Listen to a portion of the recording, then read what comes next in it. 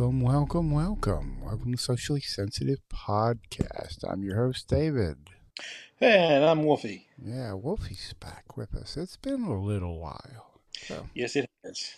I recorded an episode this morning. First podcast I recorded all week. I didn't record any all week long. I was slacking a little bit. Slacking. It's your short week. Yep. Yep. So you get that nice long weekend. Yes, indeed. Just had to work.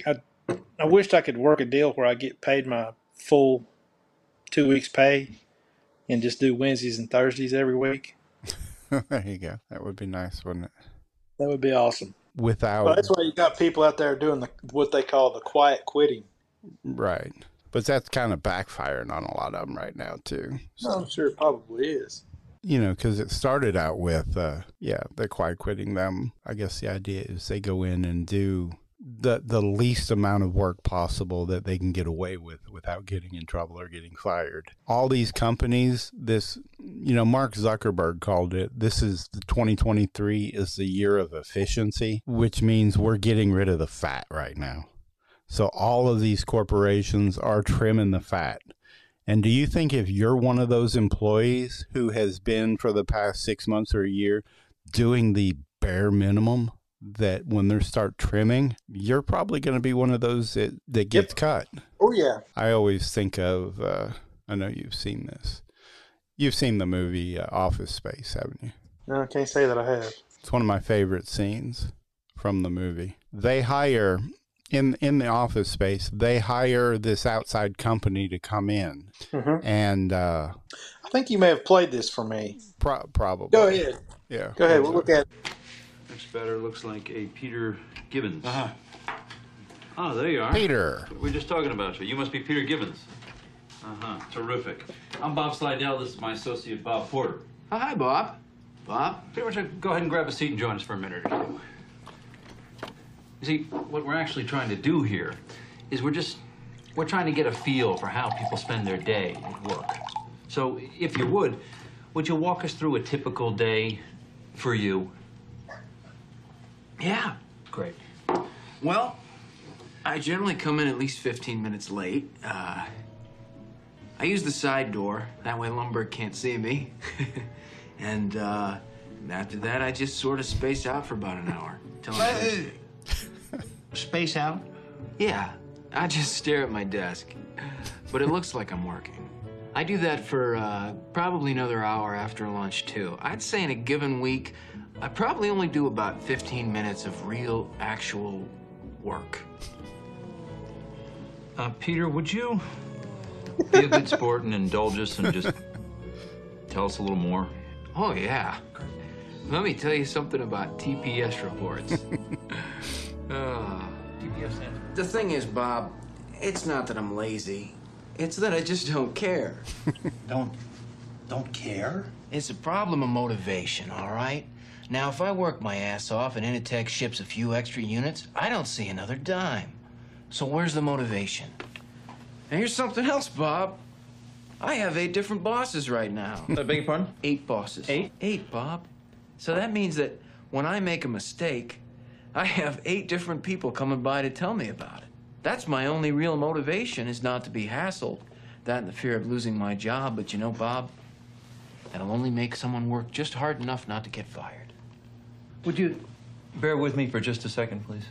Okay. What if, and believe me, this is so hypothetical, but what if you were offered some kind of a stock option equity sharing program? Would that do anything for you? I don't know, I guess. Listen, I'm gonna go. It's been really nice talking to both of you guys. Absolutely. The pleasure's all on this side of the table, trust me. Good luck with your layoffs, all right? I hope your firings go really well. Excellent. Great. Yes. If he walks out of that meeting and doesn't realize he's going to be one of them, then Yeah. he's probably high to begin with. Yeah. That's always one of my favorites. I imagine there's a lot of that going on in a lot of corporations today. Oh, yeah. Well, I mean, look at Twitter. Yeah, I mean, Elon went from 7,500 to barely 1,000 people and still running just fine. Yep. So what were all those other people at Twitter actually doing? There were a lot of videos of a lot of them that were doing like daily vlogs of like a day in the life of. Mm-hmm. Some of them were pretty. I think I remember one woman did one. I think I've seen her. She comes to work and she goes and gets her a latte. Yeah, And then goes through and gets her some breakfast, and then goes over to this place where she can kind of meditate for a little while. Right. It's basically like what Peter said. She's got a meeting, Yeah. she reserves her soundproof booth for her meeting, and then then she goes and does some yoga. I was like, why can't I find a job like that? Welcome to a day in my life as a Twitter employee. So this past week, went to SF for the first time at a Twitter office, badged in. Honestly, took a moment to just soak everything in. What a blessing. Also started my morning off with an iced matcha from the perch. Then I had a meeting, so quickly scheduled one of these little pod rooms, which were so cool. They're literally noise canceling. Took my meeting, got ready for lunch. Look how delicious this. I still never understand that. Get ready for lunch. Get ready to go home. How much preparation work does it take to get ready to go to lunch? Well, for me and you, nothing at all. You just got to pretty much just bring it up. Hey, lunch? Right. Yeah, let's do it. Yeah, let's go. Her, it's like, we're transitioning from this meeting to now we have to calendar in some time to get ready to go to lunch to prepare. And it doesn't sound like she's all that busy to begin with. Why does she got to pencil in lunch? Right. She showed up. She got her whatever latte. She scheduled a meeting. She didn't schedule a bunch of meetings. She scheduled a meeting. One. Yeah. In her little booth. How many meetings do you take a day? Wow. Surely, goodness, you took more than one meeting before lunch. You showed up at work at like 8 or 9 o'clock in the morning. It's good that the company is providing food. I mean, right, that's great. Food and all that. But so you show up, you get you something to eat, and you get you something to drink, and you start on your day doing whatever it is you do. Surely to goodness you do something besides just one meeting and then lunch. So basically you get there at 8 or 9 o'clock, you do one meeting, then you go to lunch. What do you do with the rest of that time? Right. But I do know that all of these gourmet chef catered meals that they were all getting are all gone now. Elon eliminated. Now they, I think, still have like cafeteria style food that's probably still all provided, but it's not all of this fancy gourmet type. Yeah, you can get actual decent food prepared for you that looks like it's actually healthy. And you're not eating the big ass burger from the vending machine, which has a ton of salt and everything in it. And, drives your cholesterol up and your blood pressure from just eating it. Remember us doing that Warrior Dash? Yeah, that was in 2014. Wow, almost 9 years ago. Wow, I didn't realize it was that long ago. What triggered my obsession thing again with that was. We went for Easter in 2013 to Laura's parents, and Kelvin did a Spartan race. Right. That, like the week before, and he came and was showing us pictures, and I was like, "Oh, that looks awesome! I want to try that." So I was like, got it in my head. Okay, we need to start running, need to start, lifting, need to start getting ready, going trails, doing all this stuff. We'll be ready by, by next spring. Should be. Right. I was thinking, I'll drop a little bit of weight, and we got into it. Yeah. Then we went and did that, the Warrior Dash one, and then then we did the Spartan again that next April. So maybe it was September 13 then that we did it, because we did the Warrior before we did the Spartan. Because we went back to Charlotte. Remember, you went, and we did that one in Charlotte in April. The next year, which was with him again. Yes.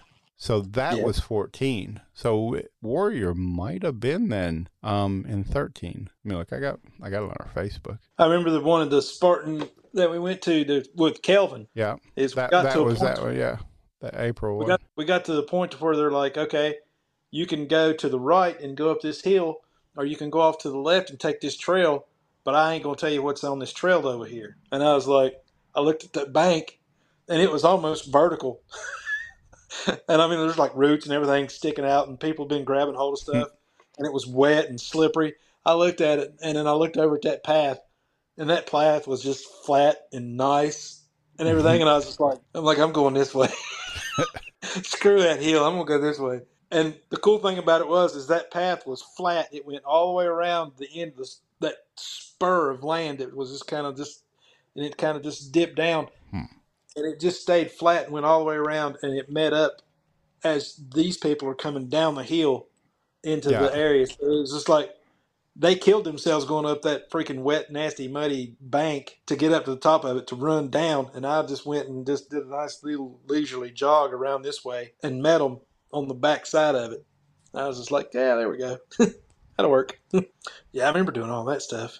I remember taking pictures too. That was before. Yeah, that's why we were all clean. I remember they had that, they dug a hole on the back side of that Warrior Dash and just turned it into just a big, wet, soupy mess. And it wasn't really soupy. It was thick mud. They just wet it down enough where and it just turned into like a really good viscous mud. Guy goes into the hole right before I do. Goes across. It was probably about 5 or 6 feet long. I don't know. Comes out the other end, and the mud had grabbed a hold of his shoe and pulled his shoe off, and it was still down in the pit. And he's up there. He's got one shoe on and one shoe off. And I go through that freaking thing right behind him. And I seen where his shoe came off, and so I stuck my arm down in that hole where his shoe was. And I pulled his shoe out and threw it up on the bank, and I was like, here's your shoe, man. He's like, oh, dude, thanks, man. I remember coming up out of that and getting up on the other side, and you go through the finish line. And I looked up to the right, up the hill there, and that's where they had the water tank to spray off. So you could kind of knock off the first layer of dirt and mud. And I had taken my phone on that run, and I had bought my first LifeProof case with my iPhone. And I wasn't sure if it was going to work or not, because there was a lot of hype around it. It's like, oh, LifeProof's cool. Right. LifeProof, it's a great case. It's supposed to be water resistant, wind resistant, dirt resistant, and all this other stuff. So I took it out on the course, and I took pictures as I'd get to the obstacles, So I'd have kind of like what you did. Right. I came up out of that pit, and I go up the hill to spray off, and the truck had broke down, or they'd run out of water or something. I don't know what the deal was. And I'm up there, and I found a nice little mud puddle, and I took it off my arm, and I was sloshing water up on it to get the layers of mud off of it that I had on it. And there were people standing around. They're like, "Is that your phone?" And I was like, "Yeah, man, it's my phone." It's like, "Is it waterproof?" And I was like, "No, it's just an iPhone." They're like, "You brought an iPhone out here on this course? Are you crazy?" I'm like, "Dude, it's in a LifeProof case." He goes, "I don't care what it's in." It's like, "I don't care what it's in. I would not bring my phone to this." I was like, "Well," I said, if my phone messes up, it'll be a lesson learned. I said, I got this LifeProof case, and I said, just doing that totally ruined that case. It was no good after that. Screen, because it was totally encased, but where all that mud and everything had been on, the screen was all scratched. Not the phone, mind you, but there was a screen between that was a built-in part of the case. Oh, yeah. And so it was all just scratched up and everything, and it was just nasty. I came back home, and I was like, hey, I just went and ran that wasn't a Warrior Dash. Yeah, it was a Warrior Dash. This one was Warrior Dash. I was like, I just got done running a Warrior Dash, and I said, my phone, the case is just totally screwed. Can you send me another one? And they were like, yeah, no problem. And so they sent me another case free. That's cool. I just slapped it on there and went right on. Yeah, this was August 11th of 2013. So, it's almost 10 years. In a couple of months, it'll be 10 years. And it doesn't seem that long ago. Who's Ben Layton? Huh? Ben Layton. He commented in the picture. He said, "Get that ass down, Randy. Move, move, move." He's a guy I went to the police academy with. Oh, okay. Yeah, I keep saying I need to get back into, but... Well, you know what you need to do? This is just me, but you need to go back maybe and hit that freaking rice and tuna diet. There you go. Get down in the 100-pound range. Yeah. So I think for whatever pounds you lose, it's like, 2 or 3 seconds off your mile time? Something like that. Maybe every 5 pounds, maybe. Yeah, maybe. Something like that. Something like that, yeah. It's got to help. Yeah. Not carrying as much weight. Get down in the 180, 160 range, 160, 180 range. I got enough weight to lose that I could go back in time. And train the way you used to train. Yeah. Because if you could get down into that 100 range and train the way you used to train, dude, I think you could get it. Yeah. Age is just a number. I think you could get it, but you'd have to really get back into the training again. Yeah. The running. I was never able to do that long distance stuff like you, Dave. I just. Oh yeah. This morning on the podcast, I talked about this first one I did since last week. Today's National Record Store Day. Mm-hmm. So I talked about vinyl records, vinyl albums. Ooh. Because vinyl has been for a while making a big comeback. It went from vinyl to digital, and then now it's back to vinyl. Well, it went from vinyl to tape. To tape, and then to digital. Like you had your 8-track, and then your cassettes, and then it went to digital. It went to the CDs, and then of course your MP3s and stuff like that. And now it's coming back to vinyl. Even though it's an ancient technology, you hear more on vinyl than you do on the other things. Or at least I think you do. Yeah, it's an analog recording. I mean, if all you're hearing is a low bit rate digital recording, but you can have really high quality, like Apple, it pushes and promotes their AAC instead of MP3s, they call it lossless recording, which is supposed to be comparable to the analog. Yeah. Okay. Because it's such high quality, it'd basically be like comparing, I guess, 4K video to the different qualities of video you would see. But it's just I would think you'd have to, my ears probably aren't good enough to hear a whole lot of difference in any of it anymore. I mean, not that my hearing is bad, but I know it's not as good as it once was. My range isn't quite as much, probably. Yeah, sure. Well, that hits all of us. You remember Rick Johnson? Yeah. He had a vinyl collection that was ridiculous. Oh yeah. Well, he had an awesome CD collection too. Yeah, he did. He did. But yeah, I remember all of that. And had, what was it, Fred and Wilma, the two Fred stereos. and Wilma. Yeah. Had a freaking diamond-tipped needle. Yeah. He spent money on that stuff. I mean, that was his passion. Right.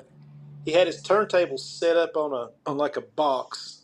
Between the box and the turntable, he had like a marble slab that it set the turntable on, I guess to reduce vibration or whatever. Right. He went all out. Had freaking huge speakers. That's something you'd see like if you went to a concert. Yeah, they were Klipsch. Yeah. He is the reason I bought the speakers I have in my theater room down here. Mm-hmm. I bought Klipsch speakers for it because of him.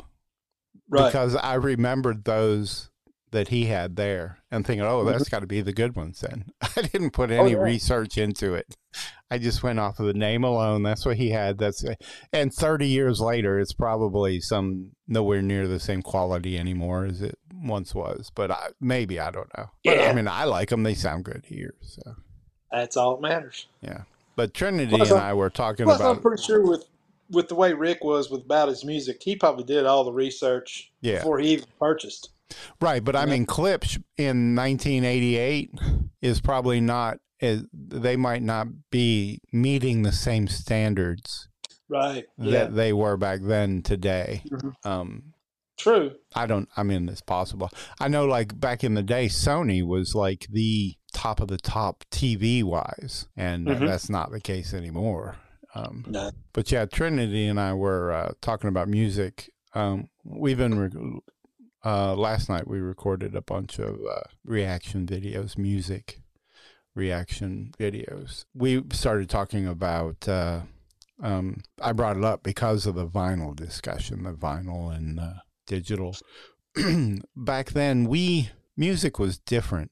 I mean, when they released an album, the album art was a part of it. The lyrics, the sheets inside the lyric sheets in the album, the liner notes and stuff was all kind of part of the experience. And it's different now. The fact that, in the palm of your hand, you have basically the access to every piece of music in existence, pretty much right there in the palm of your hand. And when we were growing up, you heard it on the radio or in your little bitty collection that you put a lot of money into, you had. Yeah. But discovering music wasn't as easy back then. No.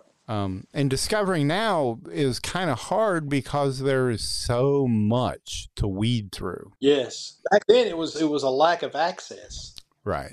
That was your limiting factor. Now, if you had a good, like a record bar or something like that was in your town or somewhere close by, you could go. And they basically catered mostly to the pop stuff, the stuff that was popular. Yeah. But a really good one, they would also have classical and jazz and stuff like that. So, but those sections weren't as big as like your regular, like your heavy metal, your rock and roll. And then you had your country and stuff like that. Yeah. And now it's just. Well, and back then you were so limited to. Right. Well, back then you were so limited to, okay, here's what the radio stations are willing to play. Mm-hmm. Here is what the record labels are. Here's the people they're willing to sign. Here's the people that they're wanting to promote. I mean, the labels still do that today, some, but it's all that it's so cookie cutter what they think is here's the type of people music want. So they like base it off like, well, here's what the artist looks like. We're trying to build the whole package.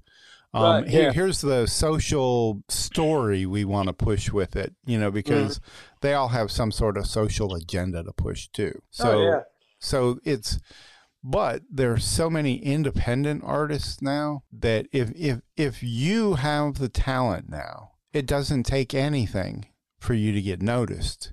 Whether you're putting on YouTube, you're putting on SoundCloud, you can be putting on Spotify, you can be putting your own stuff out there. And all it takes is a couple of people to hear it and go, I really like this, and then kind of promote it. And if the talent is really there, it'll kind of snowball. You see a lot of different things like that now, where we do a lot of these reaction videos. There's so many people that are doing the reactions, and you can tell when an artist is beginning to blow up, when all these people start reacting to some of their music. And then it's kind of like, because people are reacting to it, making it blow up, but the reactors are also knowing, well, people are wanting to hear this music, so that's why they're making the reaction videos. Right. So I mean, it kind of they're both playing off each other. Yeah. But I've watched a couple of reaction videos. The ones that I find the most entertaining are the ones that it's young people. You can tell that they're young, young, like in their 20s, and they're going back and they're listening to music from back when I was a kid. Right. Yeah. There's a lot of that. Yeah. And they're just like. And not just the stuff that I used to listen to, but I mean like all kinds of stuff. Because when I was younger, you had three channels, and on Saturday night it was I think it was the Lawrence Welk show came on, and then Hee Haw, or vice versa. But Dad always watched Hee Haw, so we had to watch Hee Haw, because there was only one TV in the house, and I was the remote control. And to change between the three channels that we had. Get up and change the channel, Randy. Okay, well, put it on Hee Haw. Or Andy Griffith or Hee Haw. Crazy. Yeah, you see these young people going back and discovering these people that when I was a kid I used to listen to. But not necessarily because I wanted to or because I thought they were good musicians or anything like that. It was because I had to. Right, that's all there was. Because that's all there was. Dad's going, Dad, it's his house. It's his TV. If he's off on Saturday night, he's watching Hee Haw. And that's just the way it is. But there's the thing, back in those days, Hee Haw come on, like after dark or, 6, 7, 8 o'clock at night. And if you didn't want to watch Hee Haw, you could go out and play in the yard in the dark, and they didn't care. It's just like, if you don't want to watch Hee Haw, go to your room or go outside and play. The point of it is if you're going to stay in here, shut up. Yeah. If you haven't already, subscribe to Socially Sensitive on Apple Podcasts, Spotify, or whatever your favorite podcast platform is. And while you're there, leave a review and a 5-star rating. You can also find us on Facebook, TikTok, Twitter, and all social media platforms by searching the tag @SociallySensitive. Also, check out our website, sociallysensitive.com, and grab some officially licensed products.